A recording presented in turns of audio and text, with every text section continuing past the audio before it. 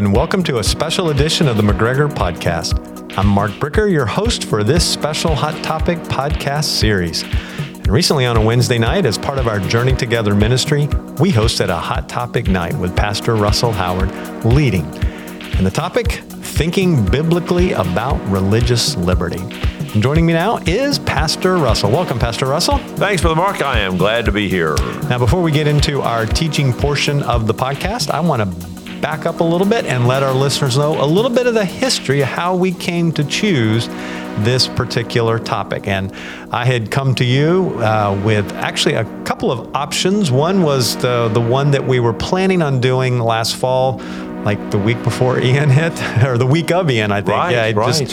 It got thrown out. And so I said, would you like to do that topic again? And I threw out another one. I said, what about talking about our religious liberty? Mm-hmm. And all of a sudden, within the next, 30 or 40 minutes, maybe it wasn't that long, you just started going off on talking about this topic on religious liberty. And I think our answer's here. Yeah, you sparked something in that conversation. And I had, as we all have had occasion to do in the last couple of years, I had done some internal sorting of categories and thinking through some of that, trying to make sure I was clear within myself. And that became something from which I could share with freedom. Yeah, and it is always, I think, wonderful whenever we teach something, especially if it's related to a particular topic, that there is somewhat of a passion or a desire to communicate on that.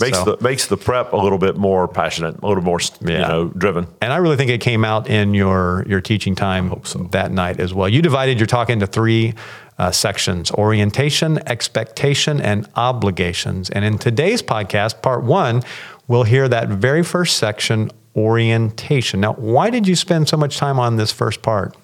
When you kind of put up on the board the idea of religious liberty, there are so many different not only just different angles, but so many different perceptions. What do you mean by that is a very fair question, because you can address it historically, you can address it philosophically, you can address, sort of from a political science viewpoint. Mm-hmm. Our whole package is called Thinking Biblically, tied to our purpose statement. And so to ground the idea into a biblical framework, you can't avoid some history. The orientation had some historical stuff in it.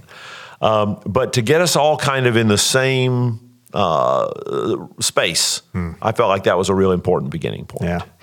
All right. Well, join me now as we listen together to part one of Thinking Biblically about Religious Liberty.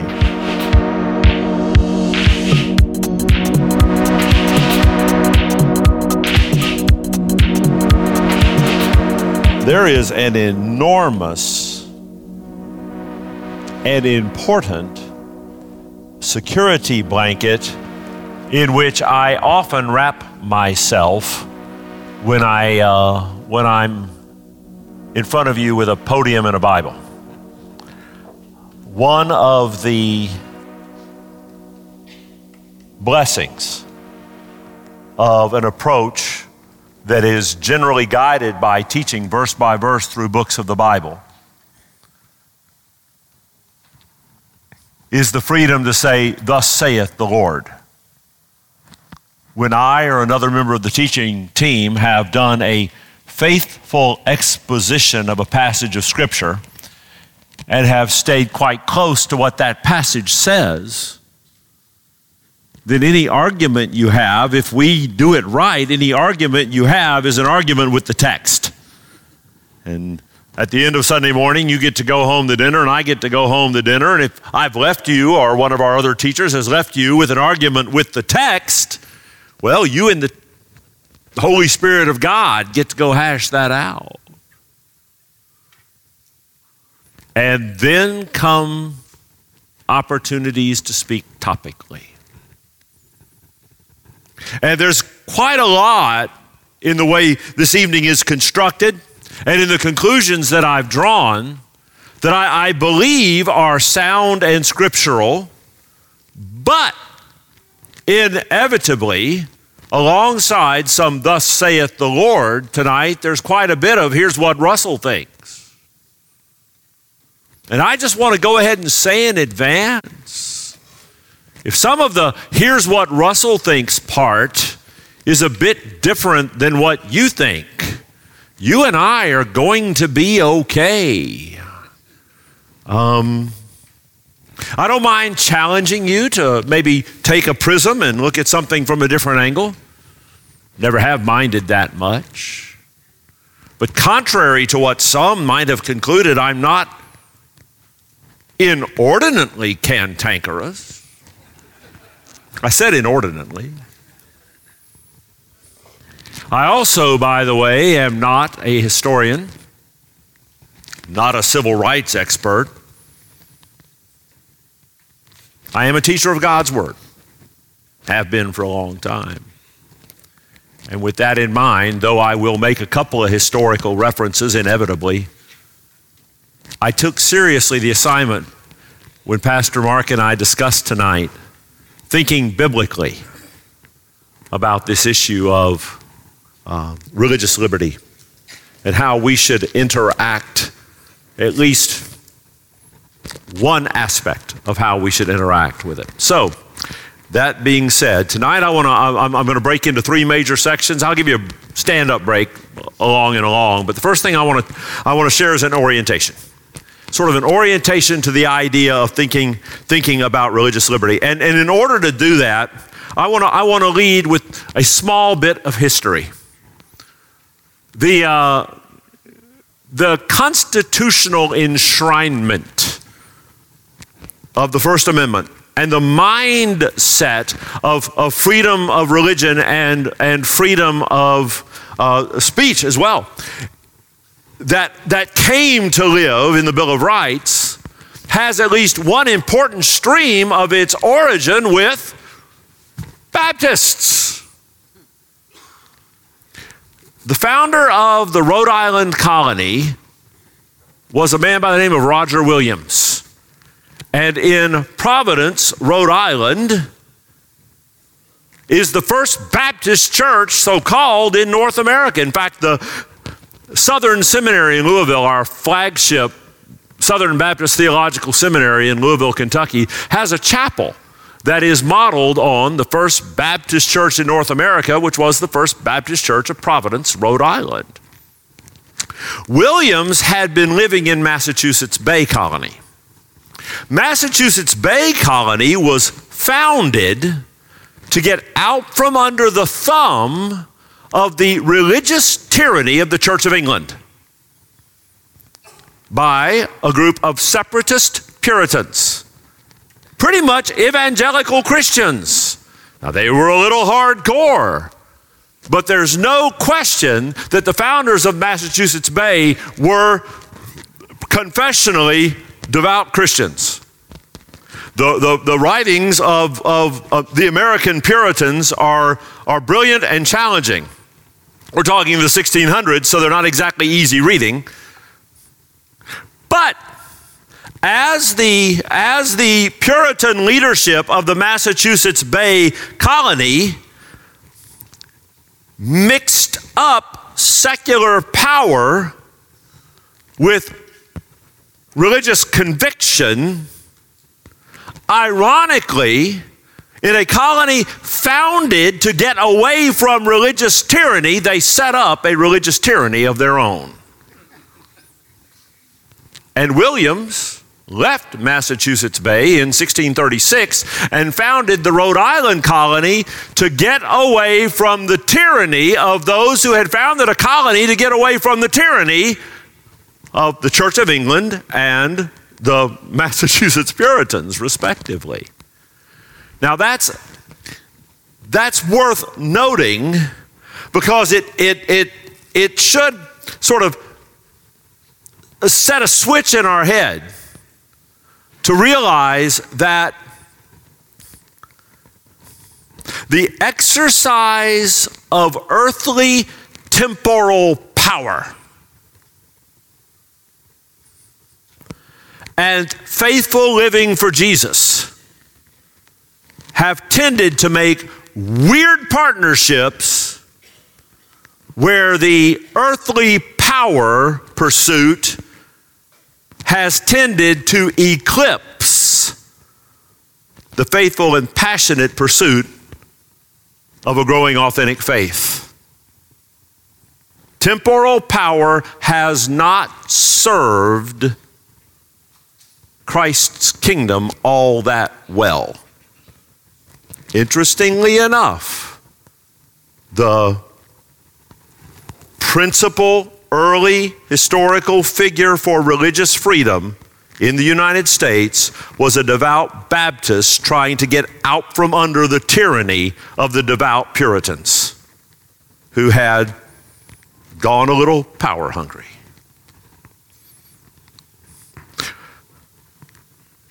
In light of that and other things, let me offer this definition historically, what I think freedom of religion is.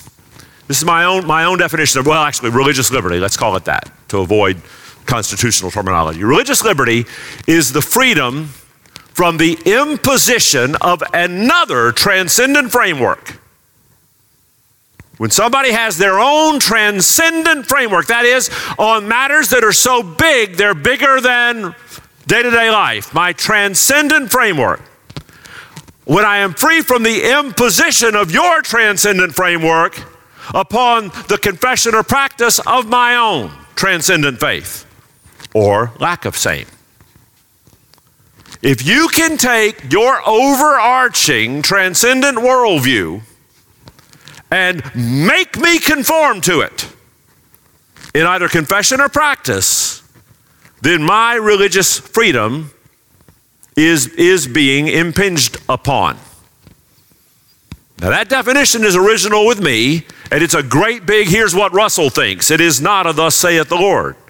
There have been volumes written on this issue by people way more studied than I am.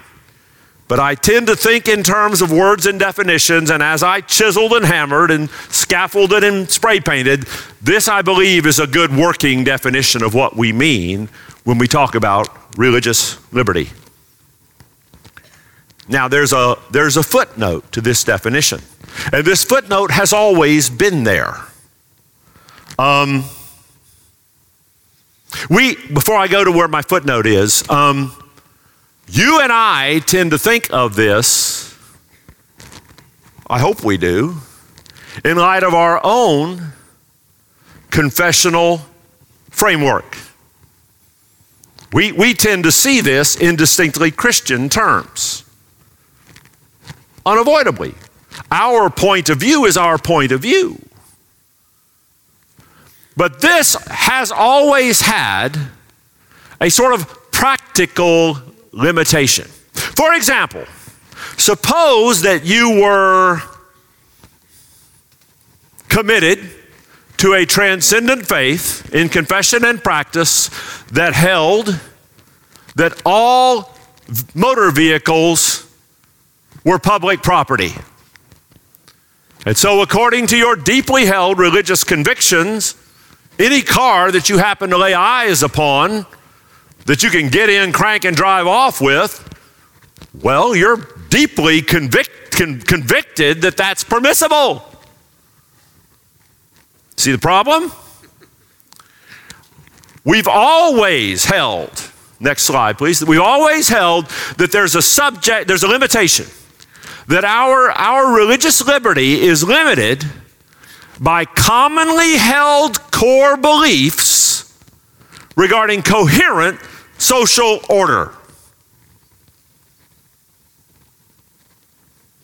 Now you got to scratch your head on that, because that, by the way, is the tension of our day right there. It's the commonly held core beliefs across you can call it, some of you have been studying Truman's book. He calls it the cultural imaginary. You can call it the cultural consensus. It does not exist because of legislation. It's the groupthink of the culture. It can certainly be reflected in legislation, but the commonly held core beliefs are the limit on religious freedom. And you say, well, that sounds off. Well, let me give you I think, a spectacularly clear example. Utah. Utah was admitted to the Union in 1896. Prior to that, Utah had been refused admission as one of the United States. Now, hang on to your hat. They were refused admission to the United States on religious grounds. In fact, treading carefully, a freedom of religion argument could be made that they should have been admitted to the Union earlier. Because, according to devoutly held foundational belief very prevalent in Utah, you tell me, what did they have to backpedal on as a condition for admission to the United States? Do you remember? Polygamy! Ding, ding, ding. In 1890, the LDS Church, and I'm not saying this position is accurate, of course I'm not. But if we look at religious liberty from a civics lens, they were required by the United States of America to set aside a behavior that Joseph Smith originally said is required for salvation. Right? I have a Mormon expert in the room who's a dear friend. All right? So let's understand what happened. The Utah Territory had to change its position on a religious matter, or they weren't going to get to play along with the United States. And that was not 2 years ago or 2 presidents ago or in any of our lifetime. That was well more than a century ago. The issue the Mormons ran up against was, to borrow my earlier wording, there was a commonly held core belief in the 1890s that marriage ought to be monogamous. I'm curious, just as a thought experiment, if we could reset the 1890s to the cultural consensus of today, I suspect Utah would get in with polygamy intact and nobody would bat an eye. And a religious freedom argument would be made. The government can't tell us what we can and can't define as marriage in our religion. But, and this is a key concept, this commonly held core belief set has always limited religious freedom. That's important to know, especially when one considers getting the right legislation passed as the key to resolving issues of religious freedom. Because as I will show in another example not long from now, that hasn't always gone well either. For you and I, as we consider our interactions with the culture and our religious liberties in the culture, there's a biblical baseline that we cannot ignore. Romans 13, verses 1 through 7 is our biblical baseline. I'm going to read these verses in their entirety. Let every person be subject to the governing authorities. There's not one word in that sentence you don't understand. Why? For there is no authority except from God, and those that exist have been instituted by God. Therefore, whoever resists the authorities resists what God has appointed, and those who resist will incur judgment. For rulers are not a terror to good conduct, but to bad. We'll come back and talk about this Some of you are grabbing that blue card right now and you're going to break your pencil point off. Ease up. Let me. Hang on. But these words are there. I'm not making this stuff up. Whoever resists the authorities resists what God has appointed, and those who resist will incur judgment. For rulers are not a terror to good conduct, but to bad. Would you have no fear of the one who's in authority? Then do what is good, and you will receive his approval.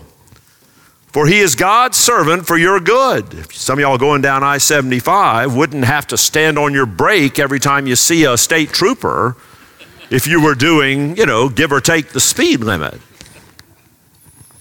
But if you do wrong, be afraid, for he does not bear the sword in vain, for he is the servant of God, an avenger who carries out God's wrath on the wrongdoer. Therefore, by the way, this paragraph is in a letter written to a church that was located where? Rome. Was the Roman government a paragon of virtue and godly governance? Whatever you do with the interpretation of this paragraph, remember that it is written to a church at the heart of the Roman Empire. This only applies if your government is good and godly. Well, Paul sure screwed up addressing this letter to the church at Rome, didn't he? Be very, very careful. Well, Brother Russell, are there exceptions? I told you to hang on, at least in my view. Therefore, one must be in subjection, not only to avoid God's wrath, but also for the sake of conscience. For because of this, you also pay taxes, for the authorities are ministers of God, attending to this very thing. Pay to all what is owed to them. Taxes to whom taxes are owed, revenue to whom revenue is owed, respect to whom respect is owed, honor to whom honor is owed. Our biblical baseline is submission to our government until conviction is violated. Until conviction is violated. Now, we have to be very, very careful with that one.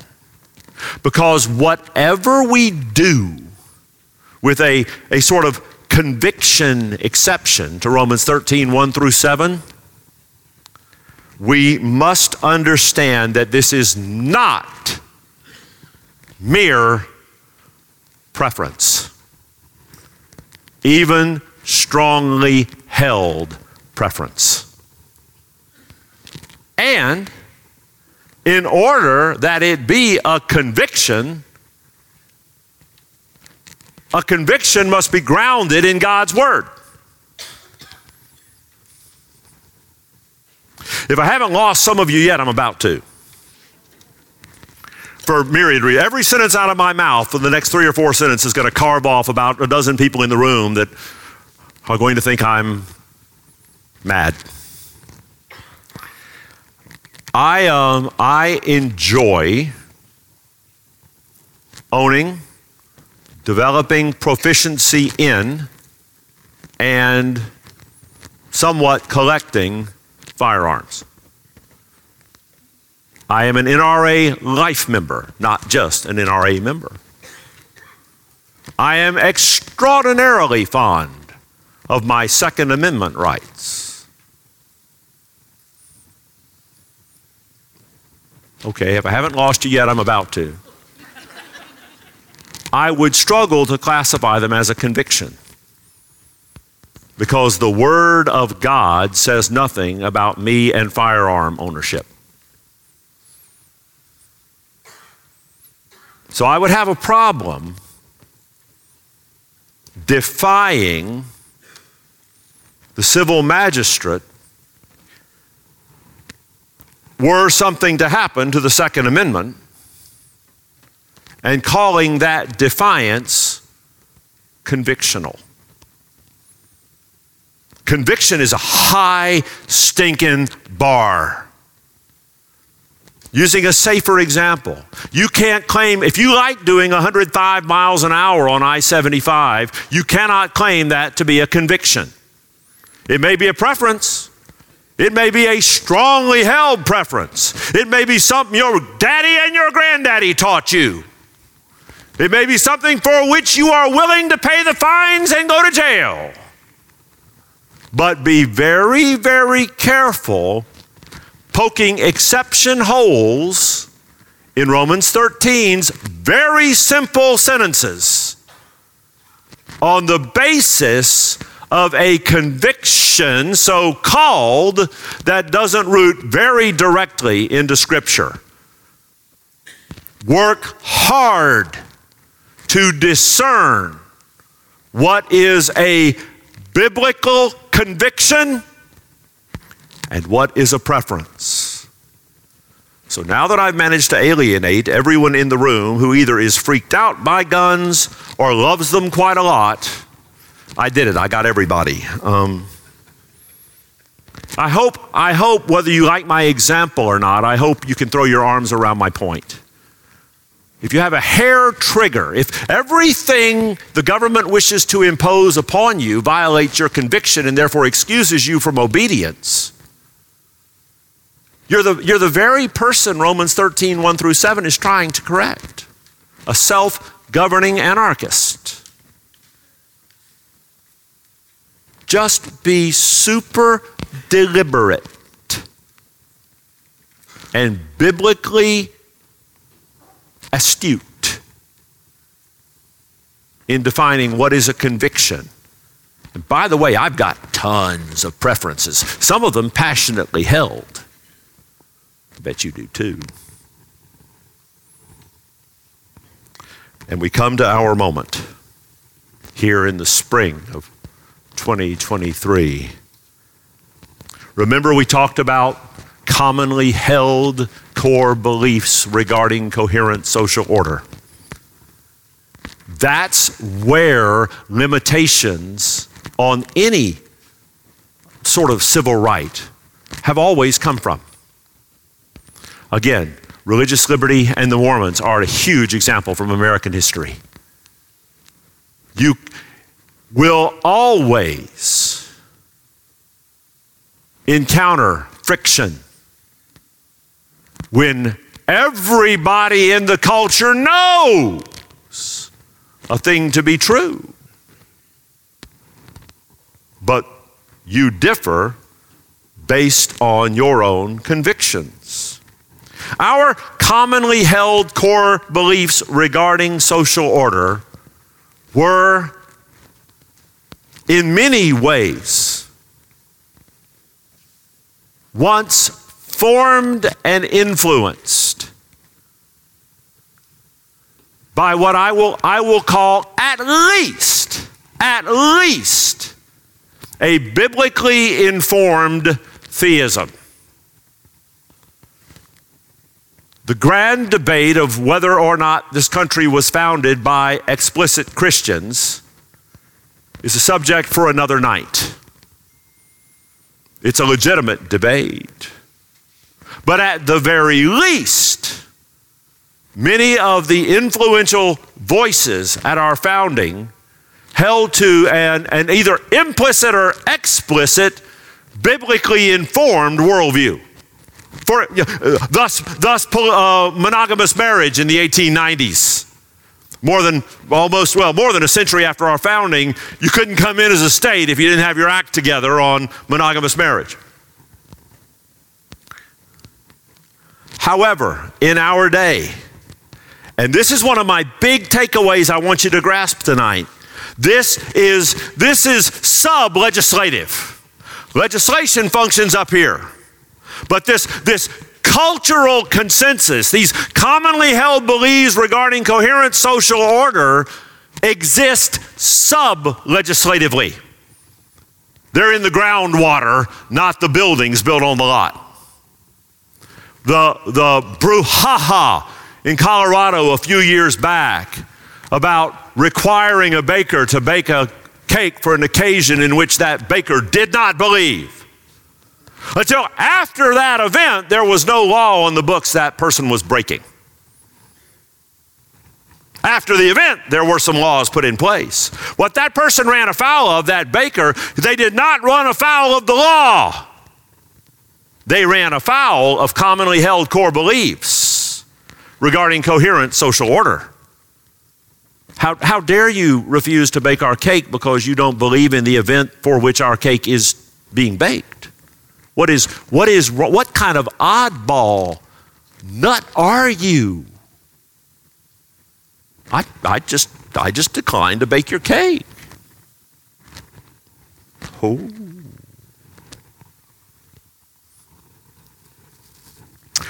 You and I are living in a time where this once commonly held set of beliefs regarding coherent social order that had roots in at least biblically informed theism, that either is changing or has completely changed to a Marxist Darwinian framework that is now more influential in our cultural setting than biblically informed theism is. What are we going to do? Hang on. But I think it is reasonable to expect it will get worse. It will get worse. So board up the churches, shut up about the gospel, forget faithful living. Nah.